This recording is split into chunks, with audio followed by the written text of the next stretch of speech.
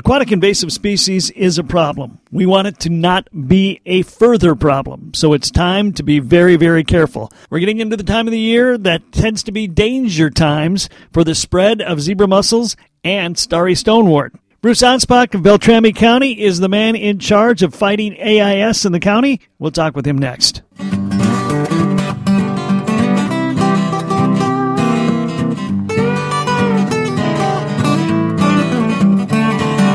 Fishing pool keys, tackle box in my hand. Gonna cast a few lines with my toes in the sand. Pulling in a big catch makes me feel like a man. But the wife, she just don't understand. I love walleye, perch, trout, and bass. And if you don't like fishing, you can kiss my four-stroke right in the back. Cause the fishes all tremble at the thought of me when I'm fishing Paul Bunyan country.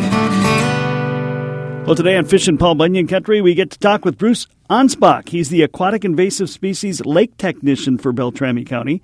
That's not a title you can say real quick, Bruce. No, it is not. Welcome to the show. Okay, thank you. I'm glad to be here.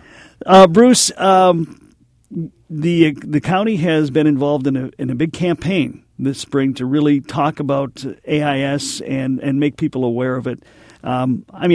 I've talked about AIS a lot, and I think a lot of people probably know the answer to this question. But in your words, why is Beltrami County taking such a proactive approach?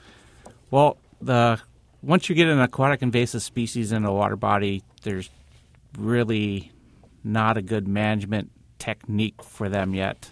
And the best possible thing we can do is prevent the spread from one water body to another. So that's why it's proactive, because once you get something, there's not a whole lot you can do. Or it's really, really expensive, while the proactive part is actually relatively cheap.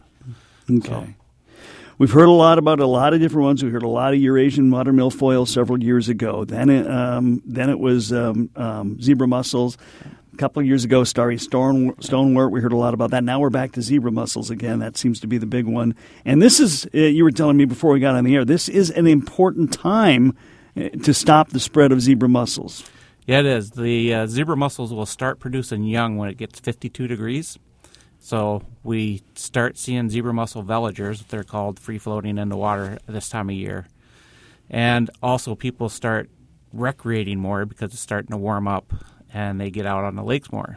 So people have a higher chance of transporting that water, because you won't, for a day-use boater, you won't get a zebra mussel attached to your boat because they just don't attach that fast. But you could have veligers in your water that you're transporting. So it's real important to make sure that you're getting rid of that water so you're not transporting it from one water body to the next. I think that's important to note, because a lot of people, they hear, got to get rid of the water with my baits, got to get rid of my baits, and they don't understand exactly why. Yeah, and you don't have to get rid of your bait. Your bait's fine, just don't release it into the wild. The trouble is you need to get rid of that water, because that water could have veligers in it. If you transport it from one water body to the next, you could be transporting zebra mussels into a new water body. So and what we usually tell people to do is bring a cooler of cold water with them and leave it in your vehicle, because if that water goes out onto the lake, when you bring it off, you have to drain it. The only water that you don't have to drain is your drinking water. So make sure you keep a cold set of water in your cooler, because if you pour hot water on fish, it does the same things it does to zebra mussels. It's going to kill them. Okay. So Leech Lake. Yep. Winnie. Yep. Cass, Bemidji, Red. Very popular lakes. Lots of boats on them, and now they all have zebra mussels. That tells me it definitely is being transported by boats. It's not coincidence. Yeah. Humans by far are the hugest vector that transports invasive species around. There's all sorts of anecdotal stuff that say this, but they've actually done studies with waterfowl now to see if they transport zebra mussels, and they don't. It's people moving it around, and people can change their habits and stop it. And before, we used to take your little bucket and put it in the water and then go to the next water body, put it back into the water, so you're transferring water to wherever you go. But it's just a change of habit, and if we change that habit, it can easily be stopped. So, yeah, and that change of habit, that's where we're at now. Change the habits of what we're used to. So we can't blame it on the ducks and the loons anymore. no, Okay. not zebra mussels. All right. So this is the time to really be careful about that. And one of the things I think most people are aware of boats, and more and more people are doing their best with their boats, which is good. But there's docks and lifts and rafts, and there's people that forget about that part of it. Yeah, docks and lifts and rafts that actually are moored in the water, zebra mussels can colonize them. And the thing about them is they're hollow pipes and hollow wheels usually on a lot of them, the plastic hollow wheels. Zebra mussels get inside of those and survive and live and breed in there. And then if someone pulls a dock or a lift out and brings it to another water body, that's 100% new infestation because you have a whole colony of zebra mussels, not just one or two that get transported. A little-known law in Minnesota is if you have moored equipment, you need to actually let it dry for 21 days before you transport it to a new water body. Lake service providers know this because they get permitted, but someone that sells their dock on eBay or something may not know that. And the Minnesota Aquatic Invasive Species Research Center had done some research, and they mapped the genome of zebra mussels. So they can actually tell which zebra mussels are related to which ones and how diverse a population is in a water body. And they're thinking a lot of our big infestations that we get from the bigger lakes were done by a large quantity of zebra mussels versus like 10 or 20. So they're talking like thousands came into the water body. Wow. So it suggests that it might have been by a dock or a lift versus, a boat bringing in 10 zebra mussels. Gotcha. So dock, lift, raft, you sell those. They got to be dry for 21 days. Yes. Before legally they can go into whatever body of water they're going into next. Okay. And if they don't leave the shoreline and just putting it straight back into the same water body, that's fine. But if it leaves that water body and goes somewhere else, then you got to dry it for 21 days. Okay. Well, let's talk a little bit about some of the other things. I mean, zebra mussels is what we've heard like 90% of in the last couple of years. Yeah. What are the other things we need to be watching for? Well, in Beltrami County, we have 3 invasive species, zebra mussels, and zebra mussels are kind of the poster child because to be an invasive species, you have to harm the economy, environment, or human health. Zebra mussels do all 3 of those. Mm-hmm. As anyone can tell you that's walked on them now with bare feet, they've cut their feet up. So, yes. But we also have starry stonewort, which is a huge unknown for us. We don't know a lot about starry stonewort. The infestations that we have in Beltrami County are all at accesses, except for one, which is widespread on the north end of the lake. And we also have faucet snails in Black Duck, which I don't think was advertised very well. But I haven't seen them there yet, but we did get a confirmation of them in Black Duck Lake. So the DNR designated them as faucet snail infestation as faucet snails. What do faucet snails do? Faucets. If you ever heard of the big duck die-offs on Lake Winnie? Oh yeah. Well, faucet snails are a non-native species that a trematode has as a host. So the trematode, back that up. Okay. The faucet snail is a host for the trematode. Okay. That's a good host versus our native varieties. So when the ducks and waterfowl eat the faucet snail, that trematode gets released into their system and it actually burrows out of their intestines. And if they eat enough of them, they start hemorrhaging because a lot of them will burrow through the intestine and then they end up dying. And there was a duck die-off in 2008 or 2009 on Lake Winnie where they had like 10,000 waterfowl die-off. And that they found out that was from the faucet snail trematode. Okay. So in high concentrations, they can be very bad. They also breed really fast, and you can get huge concentrations of these snails that will change the environment for other snails and cause some problems for the ecology of the water body. Okay. I guess that's the big conundrum. We really don't know long term what's going to happen with these. We know short term that zebra mussels are clearing up the water. and making it a little more difficult to catch walleyes. It's not doing anything to the fish population as far as we know. But we don't know what these lakes are going to look like in 50 years.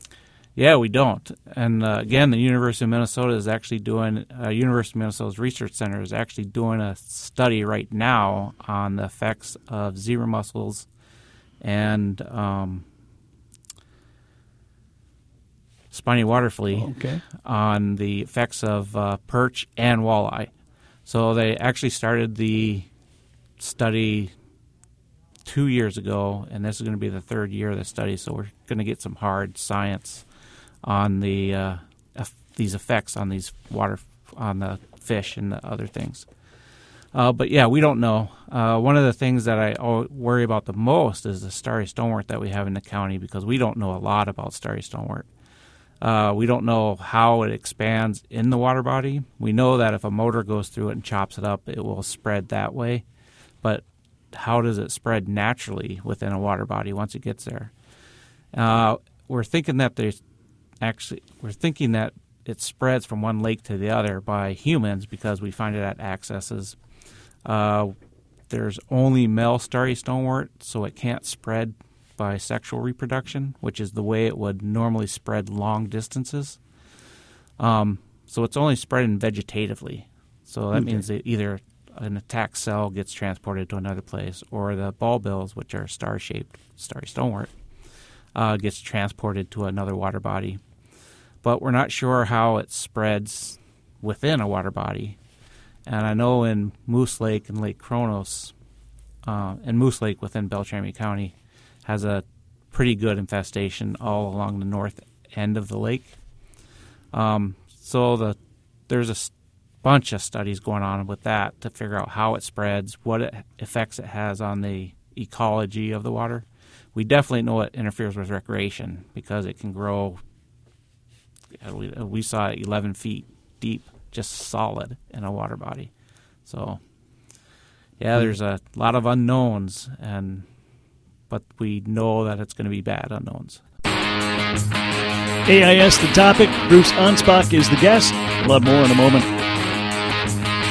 You're listening to Fishin' Paul Bunyan Country.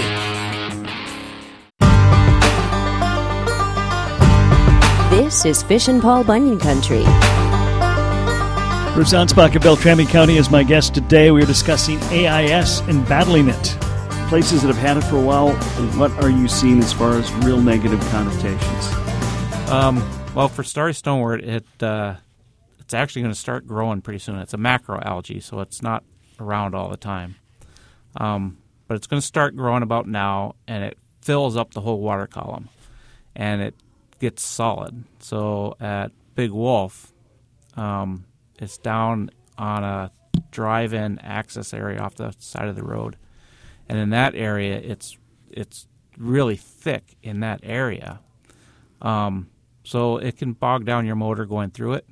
So that's going to do that. It also takes up the whole water column. So any spawning area in that area where fish would use it is going to be gone because of the water column's full. So bigger fish can't use the area. Smaller fish can fit through it, so it's good for them. But really what we've seen with that is recreational problems. So you're not getting through with any type of boat that has anything in the water. You can go over the top of it with a canoe or something. So, and then, of course, zebra mussels are... I could talk about zebra mussels all day on what the problems are, but the big things are, they're sharp, so you start cutting your feet. You get windrows of them up on the shoreline, not walking barefoot in the sand anymore. So there's a ton of stuff that we could talk about all day, but so. Okay. Well, and we need to be aware of this, right? I mean, we still need to be aware of this. Yeah, and we got to think about other things too that could be threatening us, like silver carp. One of our main fears for silver carp is the minnows. Shad minnows look an awful lot like silver carp young. Okay. So if someone brings bait from south where silver carp are at, that they caught themselves, and bring the bait up here and fish with it, and then they have bait left and release it back into the water, which is illegal. You're not allowed to do that. We could have silver carp up here where they would never get to. I mean, they would never be able to get up this far just because of all the different dams and everything in place. Yeah. So, okay. but if someone releases it, so we don't want to release bait. That's one of the reasons that DNR always says dispose of bait properly. Gotcha. So. Another thing we talked about before we went on the air is there is a defeatist attitude among some people. I wouldn't say everybody, but some people. It's they're already here now. Why do we have to work so hard? They're already here. Well, they're not everywhere. There's a small percentage of lakes, and people argue about this number right and left because there's a small percentage of lakes that are infested with invasive species. The trouble is people argue, well, those are our biggest water bodies, the most popular water bodies. Yeah. Well, the reason they're infested is because they're our biggest and most popular water bodies. They're the biggest and most popular. And, we kind of had a semi-delay on trying to prevent the spread of stuff. And right now in Beltrami County, we're at 98% compliance with the AIS laws. So we still have 2% of the people that aren't either following the laws because they don't want to or aren't following the laws because they don't know. And like one of the things we mentioned too is Beltrami County has a big advertising campaign going on this year trying to get that message out to that last 2%. So that way we can prevent the spread to other things. The other thing I'd say too is, Lake Bemidji has zebra mussels, but it doesn't have starry stonewort, doesn't have, carp in it yet. It doesn't have all these other invasive species that are out there that could possibly get here that are actually worse than zebra mussels. So we want to get in the habit of practicing AIS protocols and not transporting that water, not transporting mud, not transporting vegetation. So, okay. Now, we normally look at the lakes and the rivers as the domain of the DNR. Yep. So how does Beltrami County fit in this, and why is Beltrami County being so involved in this? Okay. Well, the public water is the domain of the DNR, but what the state has decided is that they're giving out $10 million out to the counties, and they split that money up by the number of trailered launch spaces and the number of trailer parking spaces at those launches. So Beltrami County gets some of that money, and Beltrami County actually started an invasive species program about a year before that money came out. So it was very good that they started one beforehand because now that's funded. And we get enough funding to do a bunch of stuff, but you still have to balance it because that's all the money we have for the program. Okay. But a lot of counties have this money now, and they're all doing different types of programs and trying to develop programs that are effective in cost. Okay. So, I do know there is a Beltrami County boat, and so there's some patrols out there on the water. So I know that, for a long time, Beltrami County's been involved in water and water enforcement.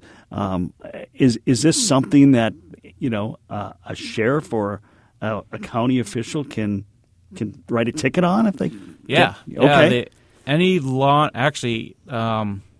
What's best is if the law enforcement gets trained, but actually they don't need to be trained in AIS protocols or anything to give a ticket out for an invasive species issue. Beltrami County Sheriff's Department, we do have a couple people trained. Water recreation people have been trained, and they know the laws, and they've gone through some trainings with me and some of the other programs we've done. So they're aware of what needs to be done by each boater. So they could give a ticket.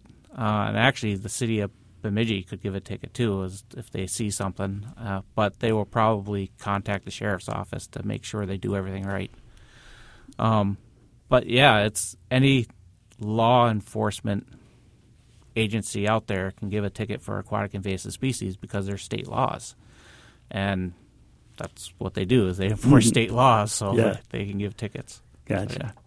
So how or do you work with the DNR on some of this stuff? Actually, the DNR works pretty close with all the counties. They have a special position within the DNR. I can't remember his title. Okay. But I talked to him yesterday. So they actually do meetings for all the counties too. They organize a couple of meetings a year where all the counties will get together and talk about their programs with other counties, so that we're sharing a lot of different information so that we can learn a bunch of stuff. One of the things I usually do too is I like to steal stuff from other counties. I have 2 signs already that I've gotten from other counties with permission, really, so I'm not stealing it. Yeah.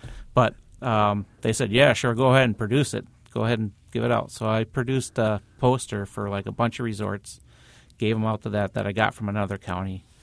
We changed some of our protocols for the inspection program, watercraft inspectors out there, because of other counties' stuff that they've run into. So we've decided to be a little proactive and change the way we do certain things. So there's a lot of talk between all the different counties, and most of that talk is organized by the DNR. So, yeah, they're actually, and then of course I work really close with the aquatic invasive species specialist for the DNR's region, for this region. So. Okay, so you work with Nicole. Yep. Okay. Yeah. So how did you get into this line of work? Oh, that's an interesting story. I actually, so I graduated from BSU, and I got a position. Eventually, I got a position with Itasca State Park in the resource department. And when I was working in that position, that's pretty much all I did was battle invasive species coming into Itasca State Park. So spotted knapweed, tansy, that kind of stuff. So I did that for a couple years, and then I saw a position for a watercraft inspector. I forgot what they call it, but it wasn't supervisor, but to monitor the watercraft inspectors out of International Falls. So then I got with the DNR in 2008, and I worked for the DNR until 2015 when I got the position with Beltrami County, which is really the same thing I was doing in the DNR. Gotcha. So I was running the inspection program and some other invasive species stuff with the DNR. But with the county, I actually do more stuff because I'm running, and I really don't like to say run. I usually implement the county's AIS educational efforts. Okay. So there's a bunch of other stuff I do besides just run the watercraft inspection program. Okay. So. I imagine this was not what you envisioned you'd be doing. I mean, it's a unique position. Yeah, it is. I actually envision being a park naturalist at a state park, or something similar to that. And really, in a lot of ways, I am doing that because I'm educating people on aquatic invasive species instead of just on like park issues or forestry or anything else. So, and that's really what I do. We leave the enforcement part up to the sheriff's department to enforce, and really we work with people to let them understand why we should follow the AIS laws. And actually, the laws are the bare minimum. You know, the other stuff we teach people to do is to drain their water out of their boat motor, which isn't necessarily a law, but it is. We find veligers in that water. Yeah. When you drain water out of a boat motor, you find live veligers in it. So we teach people this, and hopefully with that knowledge that we teach, they get motivated to follow the laws and help prevent the spread. So okay. How many lakes do we have in Beltrami County? We have 222 water bodies that are over 20 acres each. Okay. So a lot of those don't have public accesses on them. And I'm actually trying to, or one of our programs is trying to find volunteers to actually look at those other water bodies within Beltrami County. But I can't get to them because they don't have public accesses. So someone that lives on a water body that's curious about what's in their lake and if they have an invasive species, one of the best things you can possibly do is actually join Starry Trek, which is a program put on by University of Minnesota's extension program that we I will teach them how to identify starry stonewort for one, plus a couple of other invasive plants, and then we go out to accesses and actually apply our knowledge and try to find invasive plants. Hopefully we don't find any. Yeah. But then they can look at plants, and then they can go to their own water bodies and look at what's in there. And if they see something that's weird, anyone can always call me up and invite me out to their house, and I will go look at their water plants for them to see if they have a problem with an invasive or not. So Starry Trek, when is that? Yep. That is August 17th is the actual event, and you can start signing up. No. You don't have that on your notes? No. What you can do, though, is do a search for Starry Trek. Okay. And we should be starting to sign up, I think, near the end of June. Okay. So yeah, and it's actually it's a pretty fun program. I like doing it, and you get to learn some stuff, get to learn what certain plants look like, and get out in the sun and enjoy the weather. Okay. The one thing about invasive species, as far as I've been able to gather, there's no silver bullet for this. No, there isn't, and it's very depressing for me. But I was at a convention recently, and the keynote speaker said back in 1982, we were in the same position we are now with purple loosestrife. And if you don't know what purple loosestrife is, it's a wetland plant that will take over a wetland, and it will just be solid purple loosestrife, and nothing else will grow in there. No animals use the wetland for anything because the purple loosestrife grows too thickly. But now we have a very good bioagent for it, and you don't see solid stands of purple loosestrife anymore. You see like 10 to 15 plants in a big wetland, and they're nice-looking plants. So not a whole lot of things use them for stuff, but they do pollinate, and they have pollinators on them. But we found a very good bioagent that we were wise enough now to actually study for 20 years before we released it, because it's a non-native. So the scientific community knows we need to look at these things close before we release them into the wild. But those weevils spend their whole life cycle on the purple loosestrife, and they do a relatively good job at keeping them down. Okay. And the whole management process of purple loosestrife control now is an intern running out to one purple loosestrife stand, grabbing a bunch of beetles and weevils and stuff, and bringing them over to another stand. Oh, wow! And it's very effective. Yeah. So if we could find something like that for zebra mussels or starry stonewort, hopefully we will. Yeah. I mean, there's stuff that can kill that, but it kills everything else in the lake too. Yes, yeah. There's they map the genome of zebra mussels now, so they could actually go in there and flip a switch, even though it's not, hit it. Yeah. To flip a switch and turn them all to males, and they would all die off. But there's a very small chance that it might jump to other mussels, and then if that got over into the native habitat where they actually serve a really good purpose and wipe them all out, it's not something that we are comfortable with. Right. Yeah. So it's so complicated. Yeah, so it is very, very complicated, and the research center is doing all sorts of stuff on like bacterias and other things that are affecting the zebra mussels now in this area. And maybe they might find something that, given a little push, might be very effective at managing starry stonewort or zebra mussels. Yeah. Got a lot of different invasive species rolling around my head. So.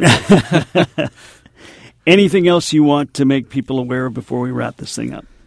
The biggest things that people should realize is it's people spreading these things around, and it's going to be people that need to stop the spread. And the easiest thing you can do is learn, the basics, And one of the things that a lot of people don't realize, too, is that, aquariums and your pets, don't release those into the wild. The way Eurasian water milfoil was released into the wilderness is because someone didn't want it for their aquarium, and they threw it into a canal in Florida, and it took off like wildfire. So, and a lot of what I hear a lot of times too is like, well, the people just, the DOT or some scientist is just going to release it because they wanted to do something. Well, we don't do that anymore. Yeah. Like kudzu was brought into the U.S. for erosional control, but it wasn't studied. They just thought it would be a good plant, and it is a good plant for that.